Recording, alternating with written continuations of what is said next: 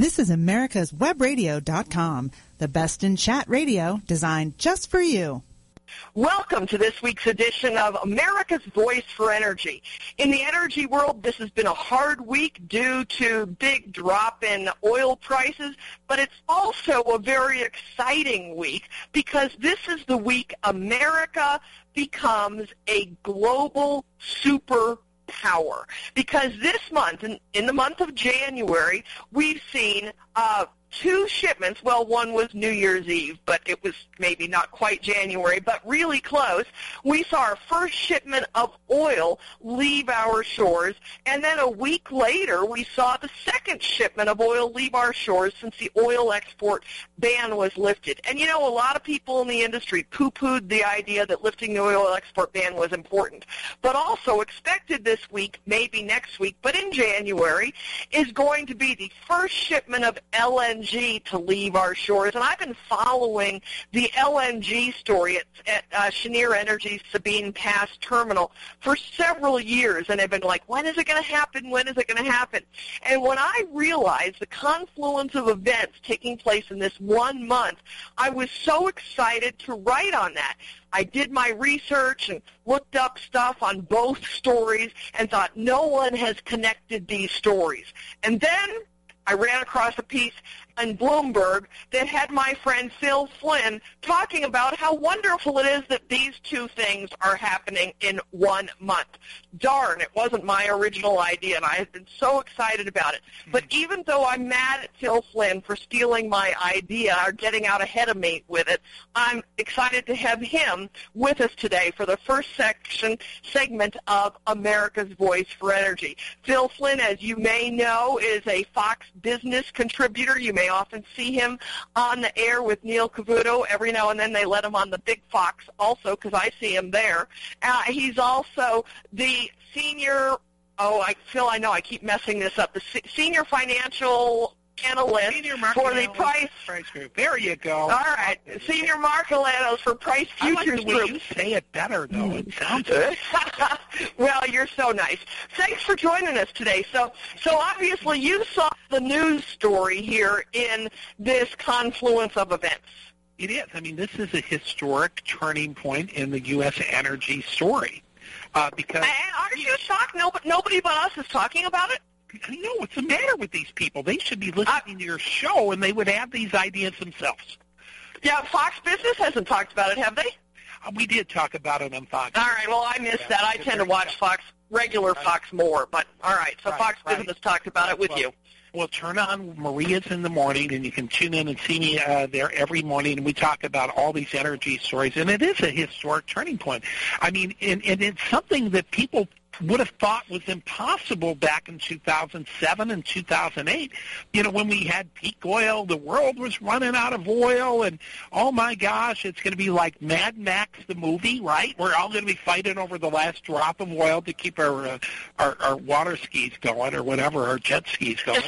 But then all of a sudden, this fracking revolution changed the world. You know what I think is really interesting, Marita.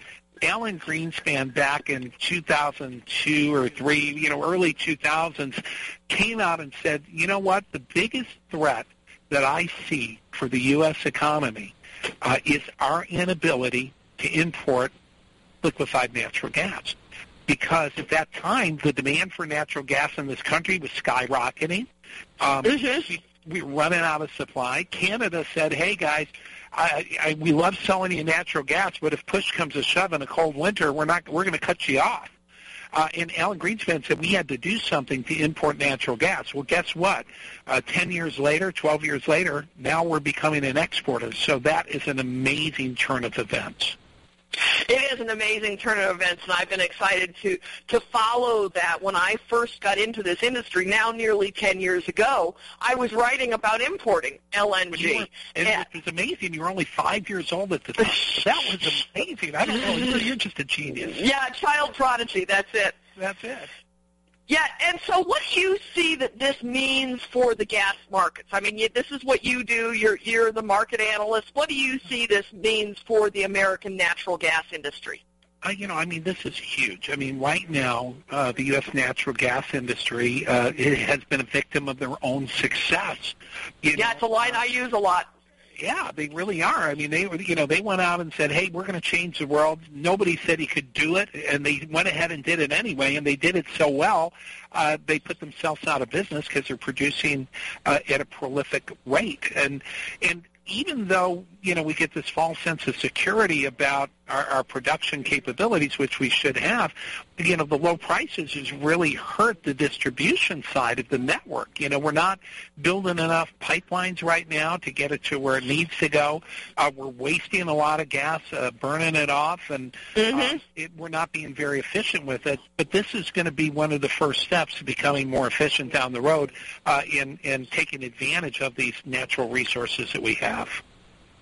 Now, I've had a real difficult time getting any information out of Cheniere Energy. They've been really closed-lipped on this, but I understand that this shipment that is expected to go out on the tanker Energy Atlantic that is supposed to go out this week, could be next week. And this is a test cargo. They don't expect to be into commercial shipments until a little later in this year. That's what I know. Do you have any more insight on that than I do? I don't. And I know that the last that I had heard that they were already filling the ship with the natural gas. Well, they were already liquefying the natural gas, but the ship was not due into port, and I was following it on Marine Tracker, and I have not checked it today. But it was not due into port at the Sabine Pass terminal until Tuesday, January 12th. So it's going to be at least at the earliest. Well, if it's going to get there to 12th, it's going to take obviously at least 20 to 48 hours to fill it up, if not longer. So, So that's why I say it could be this week. The first shipment could be this week. But when we pop the champagne when it goes, what if we miss that? We're just going to have to celebrate every day, I guess. That's what my concern. Well, it's funny you mention that, because an interesting thing for me, I try to write my article on Friday, but I tend to not get to it till Saturday. I put it off till I'm closer to the deadline. And Saturday morning I got up and I got online and I looked to see, had that second tanker, the Enterprise Products Partners tanker, left the Houston port yet, because it was supposed to leave either Thursday night or Friday morning.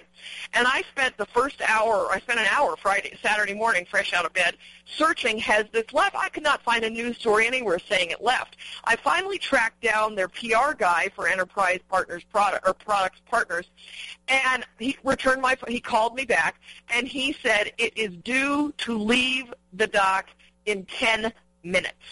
He said it was delayed due to fog. And I hung up from him. I literally clapped, and now I had my motivation to write my column, because it was leaving the dock, and while I was writing, I watched Marine Tracker and literally watched where the ship was going. So, we can do that with the other one. But it's very exciting to see these milestones happening in the energy industry. Right. I think it's very, very exciting for sure. How long do you think it will be before the LNG export impacts the price of natural gas? I think we live in a world of a futures market, so I wouldn't be surprised that the market is already speculating on when that's going to happen. And we have a glut of supply right now, so the market is very, very calm. And but I would expect late 2016, early 2017, people are going to be afraid to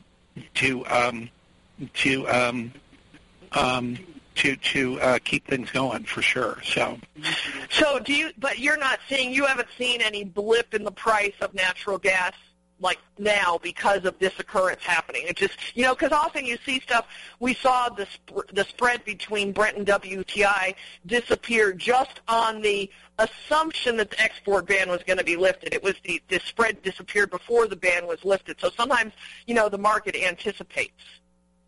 They do, absolutely. And they're already figuring their math when they think that this is going to impact prices, bring prices up.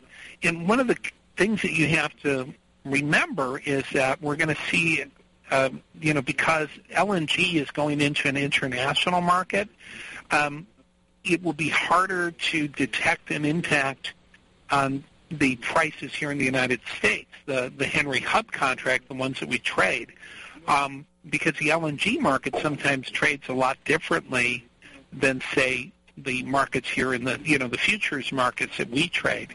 But you're definitely going to start to see an impact in the LNG market by the end of 2016, early 2017, because you got a new sheriff in town, a new exporter. It's going to give more pricing power. It's going to give more buying power to the people that have been desperately trying to secure new ways to get LNG. Places in Asia, Japan in particular. It's going to help them out dramatically, and in Europe as well.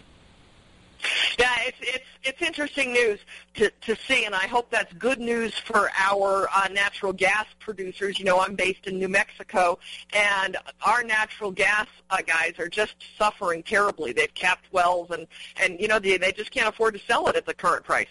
Mm-hmm. I agree. And I mean, I think there's going to be more pain, I hate to say it, in the short term for the producers. And, we saw that report, of course, from the Wall Street Journal yesterday, which I agree with. I think that there's a possibility we could see 1/3 of all, U.S. oil and gas producers go out of business or go bankrupt or restructure this year. And that obviously is going to have an impact on prices down the road. The sad news is when it comes to a bottom in a market like this, it's oversupplied, the only way you're going to get an addition is by subtraction. And that means, we're going to have to knock a few producers out of business. And I'm sad to say I think that's going to happen. Yeah, I'm sad to say it will as well. I agree. It's a tough time. Now, we only have like a minute or so left. What do you think the geopolitical implications are for the price of oil with Saudi Arabia and Iran? And I think that short term, everybody's taking it as bearish because these tensions will lead both countries to produce as much oil. It will be harder for them to coordinate on a production cut. So short term, it's bearish. But make no mistake about it, Marita. If you get into a shooting war between Saudi Arabia and Iran, if supplies are cut off from either one of those countries for an extended period of time, that oil is not going to be easily made up. If you think that, Saudi Arabian exports get cut off or the Strait of Hormuz is shut down for 48 hours, that the shale producers are going to be able to replace that oil, the sad truth is it can't happen. We keep talking about this glut right now. Right now we're producing 1.5 million barrels of oil a day more than we produce. But that's not that much, really. When you think of the whole global scale of oil, it's a few percentage points. And so if we lost, Saudi Arabian oil, we would have a production deficit, obviously a major production deficit that you couldn't make up. So, no, you don't want to freak out like we did in the old days when there's tensions in the Middle East and run the price of oil up because there is a bigger cushion of supply.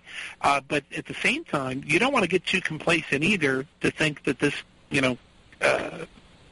confrontation won't lead to a loss of supply, because if it ever does, you'd be surprised how quickly this market could move up.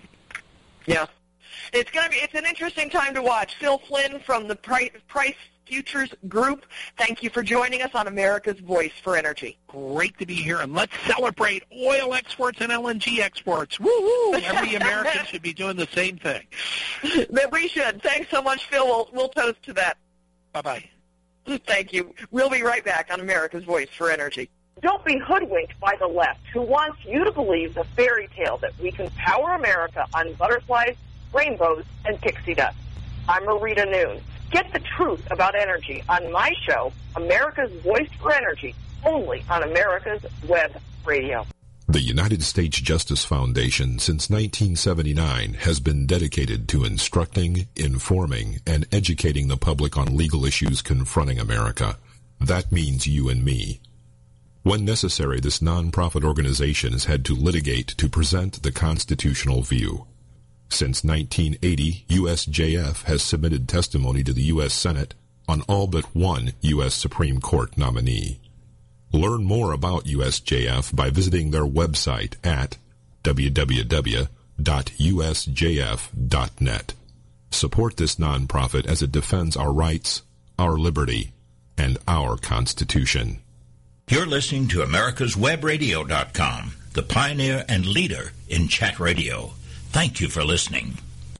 Welcome back to America's Voice for Energy. This week we're talking about an amazing confluence of events, and that is the lifting of the oil export ban that allowed the first shipments of oil to be exported from our shores and the first shipment of LNG to leave our shores in decades, happening within literally days of each other. And so now I'm delighted to have back with me my friend Tim Snyder. And Tim and I together co-host a show every Thursday in Lubbock, Texas, a live hour-and-a-half show. And we have a great time bantering back and forth. And Tim is so knowledgeable on all issues energy that I've invited him to talk to us today about how this is going to impact the markets for oil and for natural gas, and what's going to be the benefit to America. So, Tim, I appreciate you taking time out of your busy schedule to join us again today. Well, thanks, Marita. I appreciate you asking me. You know, you and I always have such fun talking about energy, and we talked on the radio last week about these occurrences, and it was fun for me, as you know, that while I was writing, the second shipment of oil left the Houston port. So it was kind of, I felt like I was like experiencing history being made. Why do you think this is an important thing? Well, there's a couple of things that we need to keep in mind. First of all, what it did we finally brought the West Texas Intermediate crude oil into the position that it really needs to be as the world's leader in energy production, from the standpoint of not only crude oil but natural gas and other sources as well.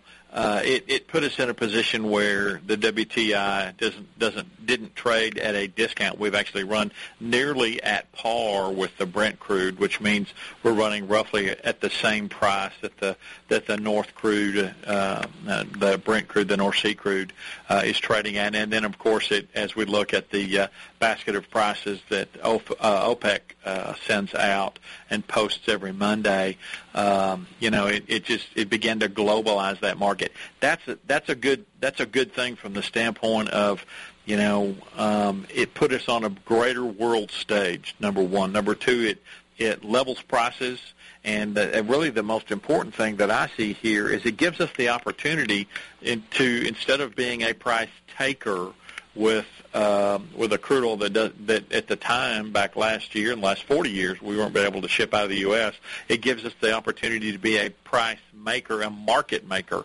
and that gives us competitive opportunities as well, and that's really good for the American producer, and it's good for the consumer as well.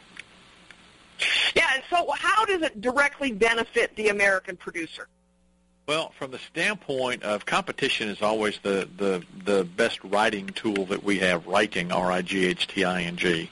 Mm-hmm.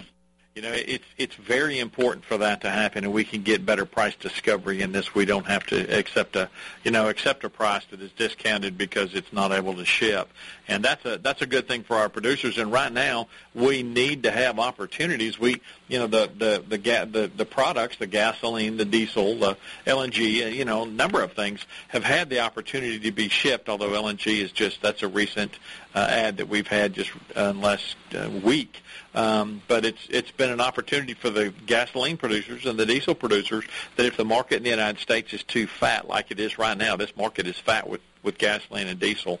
The EIA report just came out, the inventory report just came out and showed a tremendous build once again this week in gasoline and diesel fuel. Well, if there's too much gasoline and diesel fuel in storage, we have to be able to export it, and that's the same thing that we're sitting there looking at with crude oil. We were bumping up against the stops in crude oil storage, and now we have the opportunity to turn around and sell it and keep liquid, and that's important. You're talking about the quantities in storage and being fat and all that. Can you explain? We just had Phil Flynn on, and you know who Phil is, and enjoy his entertaining reports on Fox Business.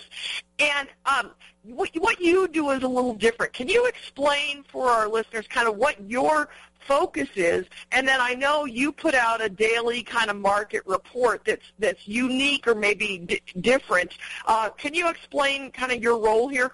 Yeah, you bet. I'm an applied economist, which means I take the macroeconomic information that comes out, like today's DOE report, last night's API report, and I put it in a form that allows a business, gives them the opportunity to make their plans for the day, for the next half day, for the next day, for the week, for the month, for the year.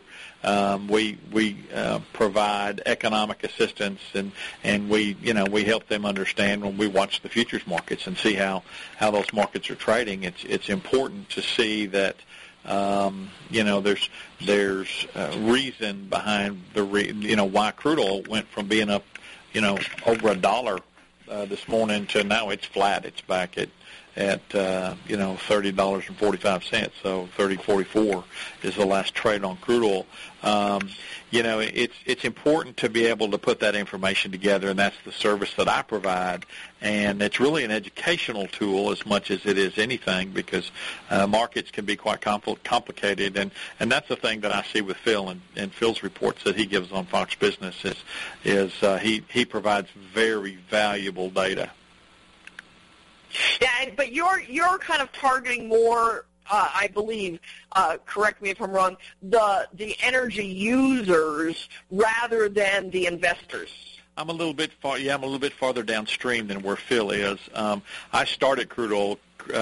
Phil probably more than likely finishes at crude oil. I started crude oil and go into the products, and then of course we go a little bit farther downstream and deal with distribution and different pad pricing and those kinds of things. Pads are the petroleum districts that we have here in the United States. So that's where I focus the majority of my writing when I send this information out to my folks on a daily basis. Okay, and so if our listeners want to receive that or interested in that aspect of the market, how can they get that? The best way to do that is to send me an email at tsnyder@propetroleum.com, and we'll add them to our list. Right now, it is a free service. That may change in the near future. There's just lots of things on the future. We got to be able to take care of our folks. Well, we all do need to take advantage of the opportunities as they present themselves. So I appreciate you sharing that perspective. Now, let's talk a little bit about LNG. With the LNG exports, we know that this Cheniere Energy has been real close-lipped about what's going on. I've got a hard time getting information from them. I did communicate with them in writing my article, and they wouldn't give me anything quotable. They just confirmed that the first shipment would be leaving this month, and that's really all they would tell me. And when I talked to Phil, he didn't know anything else. But I do know from reporting that's out there that this shipment is a test cargo, and they are expecting additional test cargoes and don't expect commercial shipments until a little later this year. What impact do you see that this is going to have on natural gas prices? Well, once again, it's just like... And when? Yeah, I really do think this is going to be something we see third quarter of this year. I think it's going to be when they actually go into the actual shipping and marketing of the LNG. It's a wonderful thing that they're being able to do. You've got to take that gas, get it down the pipe. You've got to get it to the condensing station, and they've got to cool it and do all the things that they have to do to be able to get it on a ship to get it stable. I think it's a great thing. We've got so much natural gas in the United States, and we have such desperate players across the world that we can make a difference, and we can be a good partner. That's the thing about the United States is we're a reputable, dependable partner, and that's where this makes a big difference for us and can take some of the geopolitical risk out of their marketplace. Yeah, and we're going to be talking with Bill Murray from Real Clear Energy next, and we're going to be talking very specifically about the geopolitical implications of exporting oil, but I'm sure we'll talk about natural gas as well. He wrote a piece that I found in Real Clear Energy where he talked about that specifically, but that's an important thing. And what about the trade deficit? Well, there's so much more of the trade deficit than just energy-type products. There's a lot of issues that we're dealing with here. One of the things that will affect our trade deficit as we continue to watch is if you watch the Chinese economy is contracting. We've gone from they guaranteed 12% growth in their economy to then they were telling us that they were at a 7% growth point, and now we actually believe it's somewhere between 2 and 4%. That means that they're exporting less products. That may be a little bit better for our trade deficit that we have. It probably can bolster just a little bit. The issue is balance of trade is an issue that when you've globalized so much of the marketplace, and it's not just, the agricultural markets have it, the energy markets have it, the metals have it, steel, all the industrial products, those kinds of things. We've got to find some sort of balance in there, and we've not had a And why is that important? Why should the average American, when I'm on radio shows as I was last night in Albuquerque, I have a difficult time kind of explaining to the average listener, why does the trade deficit matter? Well, it's important if you look at from a strictly trade standpoint. Since we've globalized everything, and I say everything, we've not globalized everything, but so much of our... Yeah, right. It's a broad statement, broad brush. It is. The point is, we can a disruption in the returnable product or a product that we import could be devastating. Look at Apple. Apple's a very good example. So much of the Apple computer or Apple iPhones and iPads and those kinds of things are produced in China or in that part of the world. If there is a disruption because they can't get the minerals or the things that they need, silver and copper, to make the products, and they can't set it back, or they're having issues with the growth and development GDP in their country, and can't get those shipments to the United States, then we're all of a sudden prices will go up here in the United States because we can't keep up with demand. So that could be a very disruptive force. Yeah. Well, it's interesting times to watch, and I appreciate your sharing your insights. We've got just about 1 minute left. Anything else that you want to add on this oil and gas topic? No, I can tell you that keep your eyes on $30 is a psychological low for crude oil right now. If we break below that, the next technical support area in crude oil is probably in the $20 range. And that's what a lot of people have been predicting. Yeah, it's kind of scary. It really is kind of scary. I think the only thing that's going to make that change is going to be geopolitical. So hopefully your next guest will be able to give you some light. Yeah, that's what we're going to be talking about specifically. So, Tim Snyder, I appreciate you joining us once again on America's Voice for Energy. It's always a treat to have your insights, and we'll look forward to the next time you're with us. Thanks, Marita. Thanks, Tim. Have a great day. Thank you. We'll be right back on America's Voice for Energy. We'll be talking with Bill Murray from Real Clear Energy. Stay tuned. This is Michael Gano with Insight to Israel. Every day, the Israeli Defense Force finds itself on the front line of the war with the militant arm of Islam.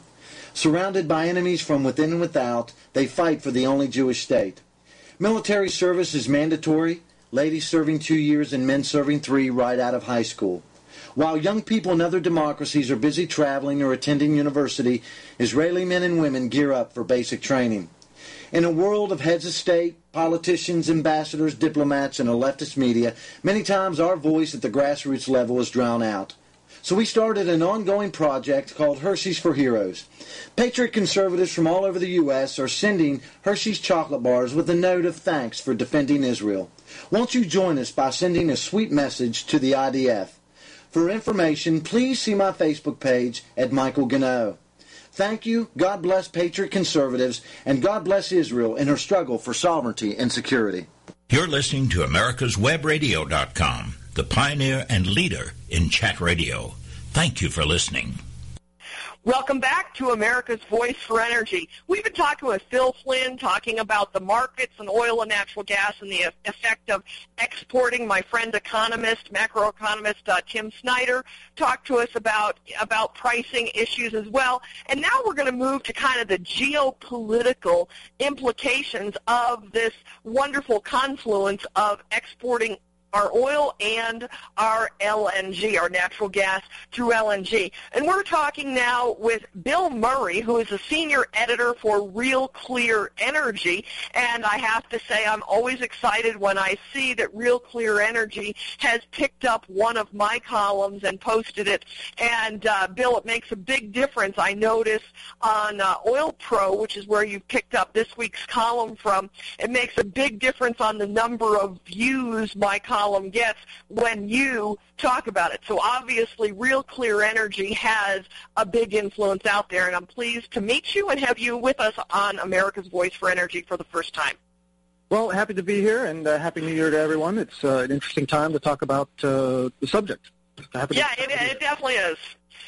Yeah, you know, when I was doing my research to write this column, there really was very little out there. It seems like the news cycle really kind of missed this exciting event, and there was really very little about the oil exports going out and virtually nothing on LNG because of course it hasn't happened yet. That first shipment of LNG could be happening literally any day, but there was very little on that, and then there was even less on the geopolitical implications, and that's what you wrote about, and that's where I kind of reached out to you. So let's go that direction and talk about how this exporting of U.S. resources, for the first time in 40 years, basically, our resources are impacting the global market, and what's that do to the geopolitics? Well, it's interesting. One of the reasons I wrote the LNG story first back in the middle of December, talking about how as the U.S. starts to export its LNG and its natural gas, it's one of the biggest demonstrations of U.S. Political power in decades, because 10 years ago we were assuming that we were going to be importing enormous amounts of natural gas, that we would be dependent on imports from places that were less secure, and that would be sending money overseas, and the current account deficit would be affected, and all these weaknesses of the dollar and jobs and everything that we were talking about. And then 10 years later, of course, we have a reverse taking place, and LNG starting to move off the Gulf Coast here in the beginning of this year. The oil exports caught us a bit off guard. I'm here in Washington, D.C., and it's surprising. It wasn't really until the middle of December when people realized that this push to lift the ban on exports of oil that had been around since 1975 was finally going to take place. And there were lots of different reasons, the politics, the trade-outs with renewables, and getting an omnibus bill. But the point is, the larger point, is that now the U.S. is in some ways returning to the past, to the mid-20th century, where it had a lot of leverage and a lot of economic power in the way it used its exports and its fossil fuels. And much of the march in the middle of the 20th century, much of the Cold War dynamics had to do with trade patterns that related to oil, and the fact that the U.S. had an abundance of oil, and the Texas Railroad Commission was able to basically keep control of the price and the volatility down. All these things that are kind of way in the background now in history, and that was lost in the late 20th century, are now returning. And it's a fascinating topic, and it's lost right now because prices are in quite low, but it's going to return because these prices don't stay low forever. Yeah. So where do you see the biggest geopolitical asset? Who benefits from our exports? The exports, it depends on what we're talking about. The oil exports, the prices are so low now that it's tough to say who will receive any in the next year or so. But what happens when you say the thought experiment that I did was back in 2011, we saw the Libya civil war take place, and we lost over 1 million barrels a day, essentially permanently now. And if the oil export ban had been lifted before then, it's not a big surprise that we will have seen a ton of Eagle Ford and even Permian Basin crude just leaving the shores and going overseas. And what that does is it tightens, it makes foreign governments and foreign economies take the U.S. seriously as a partner in areas, in a sector of an economy that's so important that they otherwise weren't thinking about, and allows us to play in a market against the Russians or the Saudis or the Iranians in a way that we never would have before. And, of course, we're a different kind of economy than them. We're a capitalist economy and a liberal commercial government. So these kind of things trickle down and strengthen already strong relationships, say in Asia with the Japanese or in Europe with NATO members. But it also kind of puts a little idea in the head of those that may not have as close of relationships, either foreign policy or trade, and think, maybe it would be a benefit over time to think about the U.S. as a strategic ally for energy. Yeah, and, you talk about a strategic ally with the United States. What's going on right now with Iran and Saudi Arabia is something interesting to watch. And I believe it was your piece, correct me if I'm wrong, but I believe it was your piece that talked about, that if this escalates and closes the Strait of Hormuz and we have 20% of the world's oil not getting to market, the impact that could have. Is that you that said that? I did say that. I'm not the only person to say that, and I caution people to not expect. People have been trying to figure out, the Saudi crown and its relationship with its people for a very long time, and they've shown themselves to be quite have a sustainable model in terms of keeping things in a stasis. But it would be a mistake to think that, depending on your time frame, 20, 30, 40 years, dynamics change completely.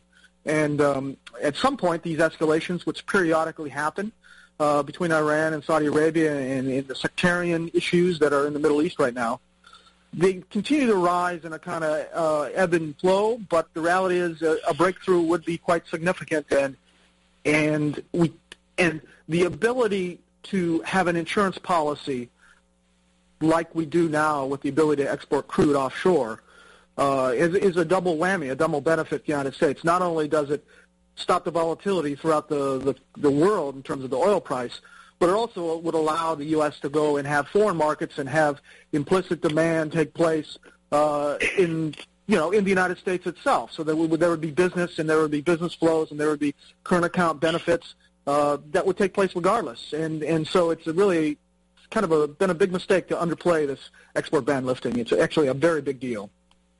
Yeah, it's interesting because as I talk to people in the industry, many of them have really kind of thought, that's not a big deal. I mean, I've been in Washington, D.C., I've been talking to legislators, I've written columns. I mean, people that read my work are probably like, is she on the export ban again? But I've been working on this for a year. Yeah, I feel that way as well. Yeah, and my work's published in a lot of newspapers as well, and so people that aren't in the industry read what I write. At least I hope they do. They have the opportunity to. And I worked so hard on this, and then it's like some industry folks like, this is not that big a deal. The price is too low. It's not going to make any difference. And I think everybody was caught a bit off guard to see oil leaving our shores so quickly. Right. Right. The arbitrage, it's oil prices are low everywhere, and there's a question whether or not these are just test cases. Refineries all over have to figure out if the oil that's coming out of a certain basin is actually refinable and worth refining.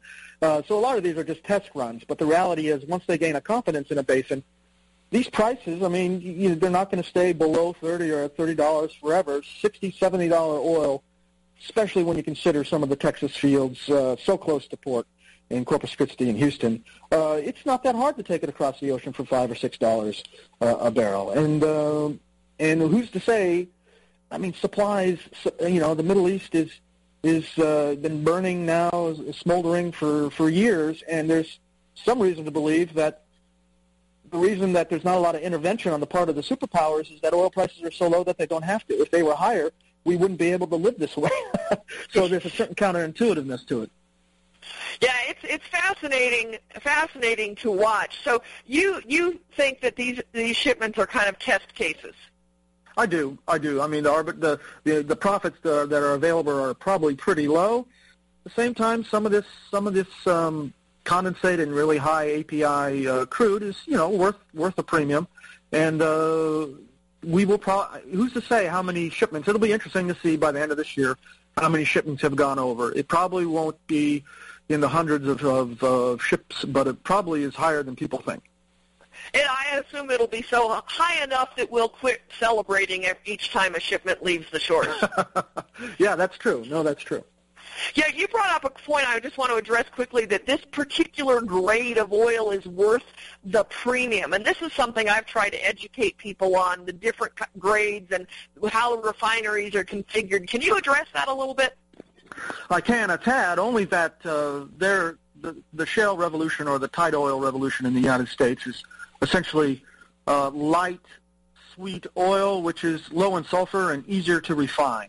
And a lot of refineries like that. There are a lot of refineries that have gone and refineries have different configurations, and so basically if you're a simple refinery that don't have a lot of upgrade capacity, you want this kind of oil because it's simply easier and less expensive to turn into gasoline or diesel. But it just so happens that a lot of the domestic refining population there on the Gulf Coast can refine heavier crude.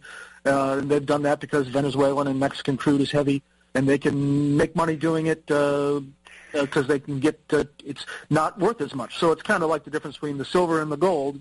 Gold is worth more, but you'll take the silver. And light crude is kind of the gold standard, and is therefore has a lot of places to go, and is actually the lighter it gets, it's sold to a premium to the prices you see reported, say West Texas Intermediate. So it is valuable.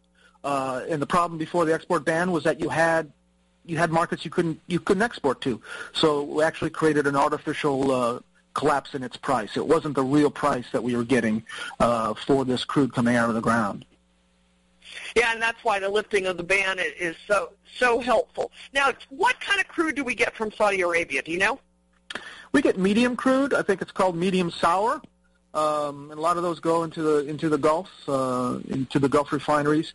What happens is you can mix and match. It's a bit like cooking. You can mix and match for the taste of the refinery. So medium crude is easy to go either direction, but it's more sour, so it takes a bit more energy to take that sulfur out. But it's not heavy.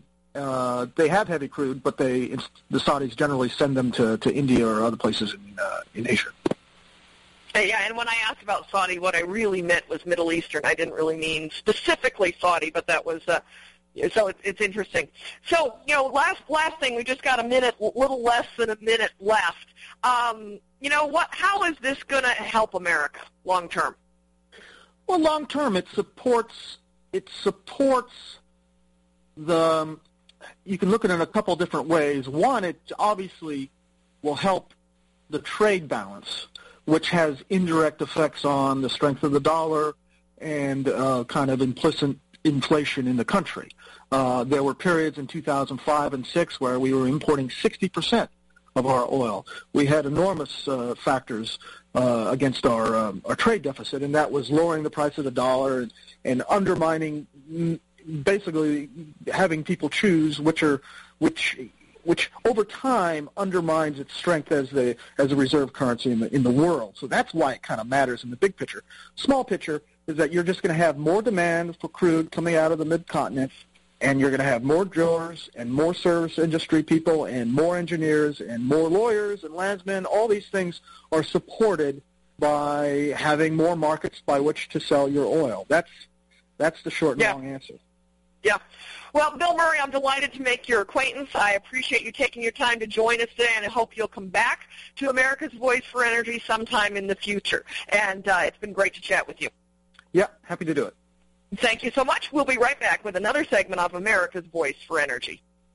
Watchdog is a term given an organization like the United States Justice Foundation, which since 1979 has been watching out and, when necessary, taking the appropriate action, from testifying to litigating to protect our constitutional rights. USJF, a non-profit organization, is nationally recognized not only as a watchdog, but many in the government, as well as those involved in legal cases, have also called the USJF a bulldog for the tenacious approach in their presentation and proof of what is right. Find out more at www.usjf.net. Support USJF as they support you. You're listening to AmericasWebRadio.com, the pioneer and leader in chat radio. Thank you for listening. This has been an exciting week for the oil and gas industry in one respect. While prices have dipped to historic lows, and that's scary territory for the industry, at the same time something positive has been going on, and that's what we've been talking about in this show today, the lifting of the ban on exporting oil, which I've been working for all year long, been in Washington, D.C., fighting for that ban to be lifted. But also in the same week, we have the first shipment of LNG leaving our shores in decades. And I'm excited to have with me as my closing guest a new guest, someone I hope will be a new friend. But I just discovered Dr. Kent Moores in doing research for this column. And I ran across his website, which is called Oil and Energy Investor. And he had written a piece on the day that the export ban was lifted because you recall President Obama signed the omnibus spending deal on December 18th, and language to lift the oil export ban was a part of that. He wrote a piece on December 18th titled, "Here are the 4 real reasons behind the lifting of the U.S. oil export ban."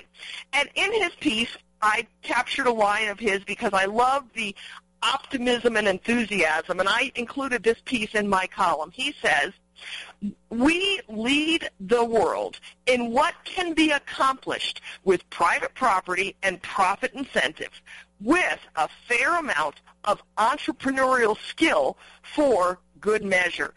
And Kent, I just think that so beautifully captures the American oil and gas success story. And so I'm thrilled today to have you as our guest and to welcome you to America's Voice for Energy. Well, thank you so much. So tell us, in your view, why do you think, and obviously I've read your piece, but our listeners probably have not, why do you think it was important to lift the oil export ban? Well, to begin with, the ban itself was an anachronism. It was set up after the Yom Kippur War in 1973-74. At the time, there was an Arab OPEC embargo against exporting crude oil to either the United States or, as it turns out, the Netherlands as a political maneuver. It created a real crisis in the U.S. It also required we set up a strategic petroleum reserve to prevent that from ever happening again. Well, 2 things here. Number one, we subsequently discovered a huge largesse of unconventional shale and tight oil in the United States. We are now going to be producing between 9.2 and 9.5 million barrels a day in the U.S., higher than we've ever seen since the early 1970s. Now, let me stop you there for just a sec, if I may. When you're quoting those numbers, are those our potential? Is that what we're doing right now? Is that what we're doing before we had to shut down a lot of wells? Where is that number? Well, there are a couple of interesting things here as well. This is the preliminary estimate for the end of 2015. So it's important to fact the year we just finished. But the other thing is, even though we know darn well that oil hovering around $30 a barrel has caused some significant cuts in forward capital expenditures, we are still producing more in the United States with the existing wells than we ever have because of increased technical efficiency, multiple wells per pad. And that increased technical efficiency goes right to your line that I was quoting there. It's that human ingenuity. Yeah, absolutely. Go ahead. Absolutely. So, but in any event, the threat of another export ban to the United States, it simply isn't going to happen again. Number one, we're not nearly as dependent. In fact, we're not really dependent at all now on imports, so the situation has changed.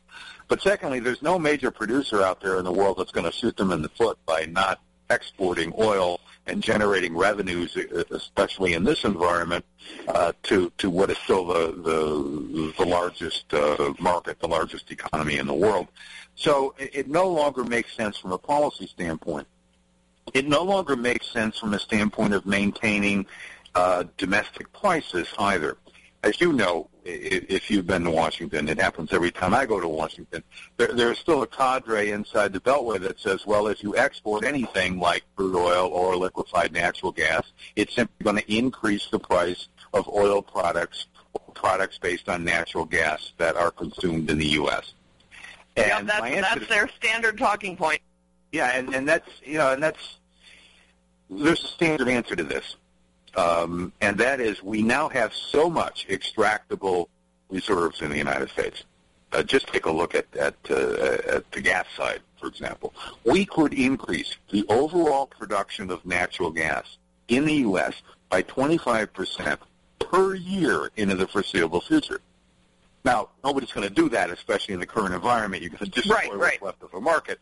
But the fact is, exporting gas or exporting oil is no longer a net reduction from low prices in the U.S. The only things it does, and these are the two primary reasons why this finally took place, the removal of the export ban.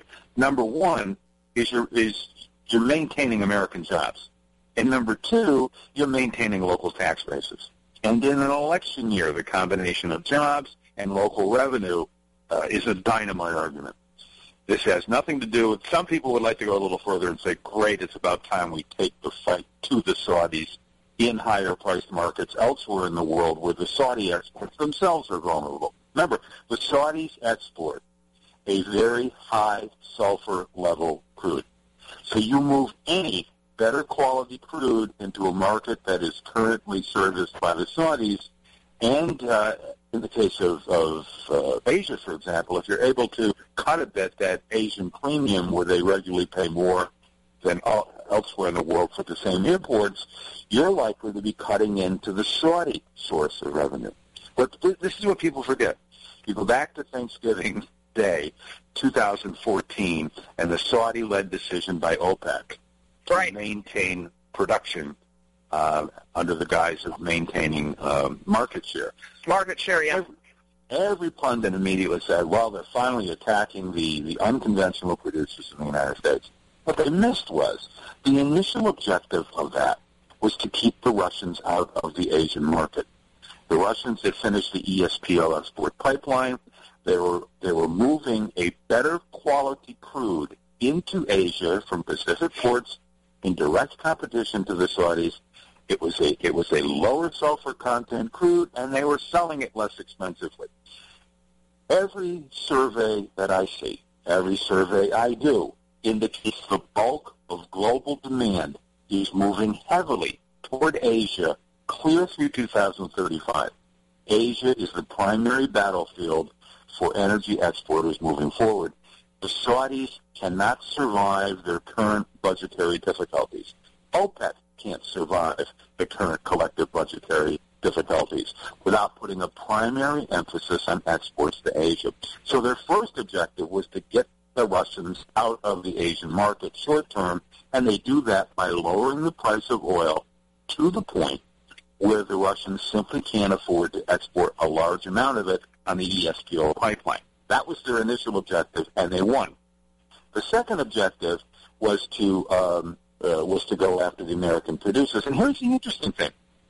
And I talk to these people all the time. I just came back from Abu Dhabi where I had meetings with OPEC folks and Persian Gulf producers and so on. Everybody knows that the United States has no direct impact on the global price of oil until we start exporting crude. And the reason for that is the only way we impact it until we start exporting crude is indirectly. Dependent on the amount we import determines the supply that's available elsewhere. Now what we have is a situation that people in OPEC were really worried about, and that is they're going to start seeing a revved up direct competition from American produced crude elsewhere in the world, and that's exactly what they didn't want. So the Saudis have painted themselves into a corner. OPEC has had to suspend their monthly quotas effectively because nobody's obeying them anyway. You're in a situation where the price of oil goes down. You have OPEC members that are entirely dependent upon the revenue flow to be able to allow any vestige of trying to balance their own domestic budgets. And in order to do that, they now have to overproduce, oversell at a lower price to get any revenue whatsoever. The decision to maintain production not only cut prices, but a guaranteed overproduction, which will cut prices further, that is now creating massive financial difficulties from one end of OPEC to the other. Look at what the Saudis are doing. For the first time in almost 20 years, the Saudis are now going into the Eurobond market, And they just announced they're probably going to be seriously considering selling shares in Saudi Aramco, something that nobody thought would be possible, only a year ago. So even the Saudis are running a huge deficit every month. They can afford to do that. Other OPEC members simply cannot. You look at Venezuela or Libya or Nigeria, they are now in financial meltdown. My last estimate for Venezuela was that they would need an average price of crude oil about $183 a barrel to have any chance whatsoever of balancing their budget. That simply isn't going to happen. You're going to have direct riots. We've already begun seeing these in Caracas and elsewhere in Venezuela because of the low price of oil. So it's amazing.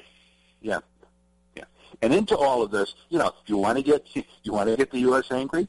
The last thing you want is American competition someplace else, and that's now exactly what you have. Yeah, we're in a whole new world, and especially when you throw LNG imports into that. We're nearly out of time, and I should have scheduled you for 2 segments because I'm thrilled to have made your acquaintance because you've got such great insights.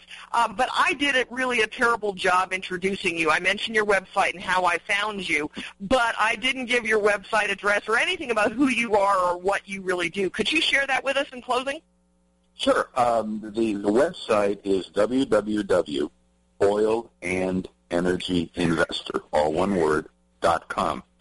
There are actually 6 energy investment services I run out of Money Map Press in Baltimore. We've got a bit over 300,000 subscribers now.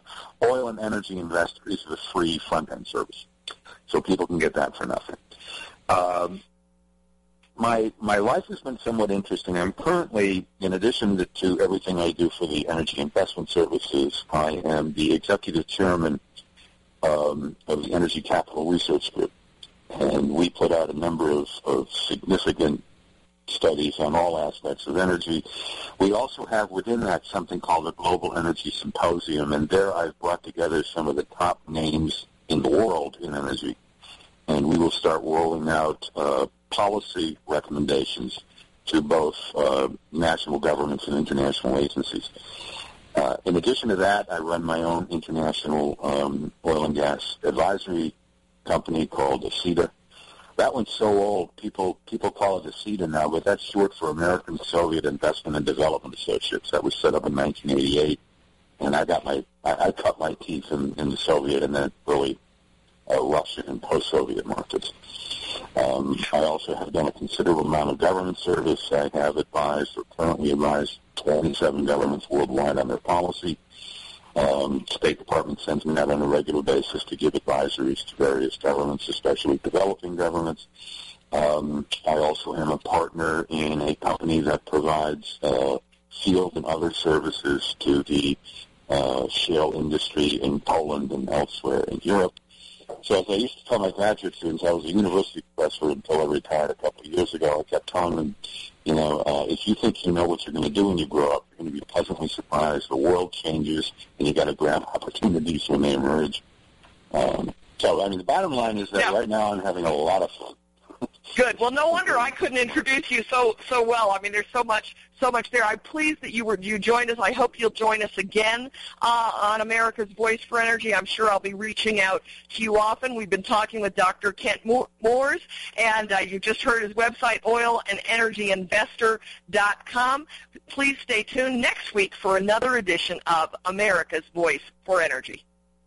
This is America'sWebRadio.com, the best in chat radio designed just for you.